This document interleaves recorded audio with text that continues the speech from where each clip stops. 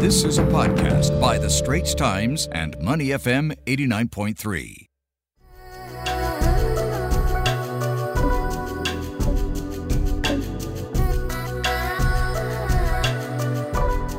Let's turn our attention to China. From Shanghai's easing of COVID-19 restrictions to a roundup of UN Human Rights Chief Michelle Bachelet, to the country and the Foreign Minister Wang Yi's meeting with his Pacific Island counterpart. To give us an analysis of those headlines, we have on the line Tan Dongwei, China Bureau Chief with the Straits Times. So let's start with Shanghai. You know how they said over the weekend that unreasonable curbs on businesses will be removed from June 1st. Now, how has Shanghai eased their COVID-19 restrictions so far? Is there anything in particular that stands out for you, Dawn, in their easing of restrictions efforts? And how far away are they from actually having total easing from this lockdown? Hi, good morning. Tomorrow is the day when Shanghai is expected to lift its lockdown after 2 months. It will let businesses resume, and officials have said they will support these businesses in getting back on their feet and for production to resume at factories, but they didn't provide details. Some manufacturing operations had been allowed earlier, as the government needed for important economic activity to carry on. So there was a system of closed-loop management at certain plants and factories where workers live on-site and do not leave the work bubble. China's infection numbers have been trending down, and more people have been let out of their homes and communities or allowed to go out for a few hours a day. There are little details so far of what kind of easing of restrictions can be expected. For instance, it's not clear if manufacturers have to continue to be in a closed-loop system, but it's going to be a very considered, careful easing of restrictions over the course of June, and we can expect that if there is a rebound in infection numbers, then the government will likely shut things down again. This podcast is available on our audio app. That's AWEDIO. Like us and rate us. And now, back to our podcast episode.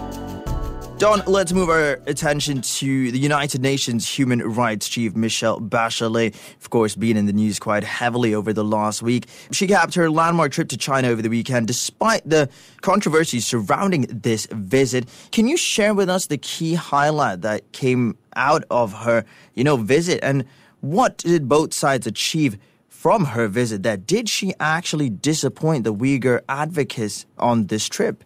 This was quite a highly politicized trip, and you can imagine how much pressure Ms. Bachelet would have been under, given she was traveling in a closed-loop COVID bubble. And even before she started her visit, some Western governments and rights groups have already written off the whole thing as a failure. The worry, of course, was that China would control the narrative and choreograph her visit, and she would not get the unfettered access that she had asked for. She gave a news conference on Saturday night to wrap up her trip, and she said she had encouraged the Chinese government to review all of its counter-terrorism measures in Xinjiang and ensure that they are in line with international standards and not applied in an arbitrary or discriminatory way. She mentioned the lack of independent judicial oversight as something to be concerned about, and also the lack of transparency in judicial proceedings. As for the controversial detention camps, which China says are vocational training centers, Ms. Bachelet said that she had been assured that they have all been dismantled. And she also announced that her office in China would hold an annual senior strategic meeting to talk about human rights issues. China appears to be quite happy with her response and has framed this as a vindication that they've committed no human rights atrocities in Xinjiang. But Ms. Bachelet has been slammed roundly by other governments and rights organizations as well as Uyghur families for essentially kowtowing to China and doing more harm than good. And some of them have even gone as far as to say that she has lost all legitimacy and credibility. In fact, the hashtag Bachelet Resign is now trending on Twitter. That is quite a claim. What a hashtag as well. Before we let you go, Don, let's also talk about China's Foreign Minister Wang Yi, also in the news, how he met up with his Pacific Island counterparts in Suva for a crucial virtual meeting. First up, what was the agenda for this meeting? I mean, what is China pursuing? Who joined this meeting? And what are the chances China will actually pull off this deal? Mr. Wang was there to essentially court the Pacific Island nations to sign up to a trade and security pact, which China wants in order to gain a greater foothold in that region. There were 10 countries that participated in a video call with him, and he was in Fiji. They were Solomon Islands, Kiribati, Samoa, Fiji, Tonga, Vanuatu, Papua New Guinea, Cook Islands, Niue, and Federated States of Micronesia. Beijing had wanted these island nations to sign a communique and a 5-year action plan during the meeting, and the agreement was a wide-ranging one calling for cooperation from security to climate change, and also provision of humanitarian and COVID-19 aid, and the setting up of a free trade area. And China would also appoint a special envoy to the region.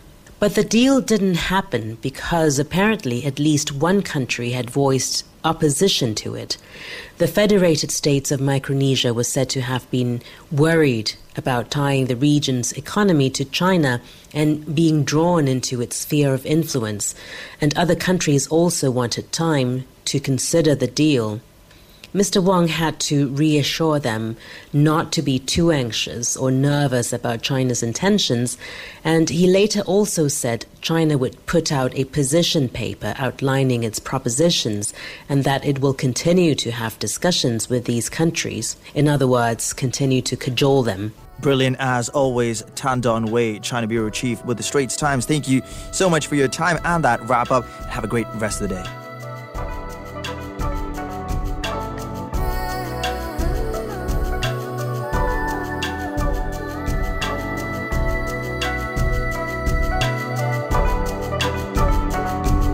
The Asian Insider Podcast channel is also available on Apple Podcasts, Spotify, Google Podcasts, and our audio app. That's AWEDIO. Like us and rate us.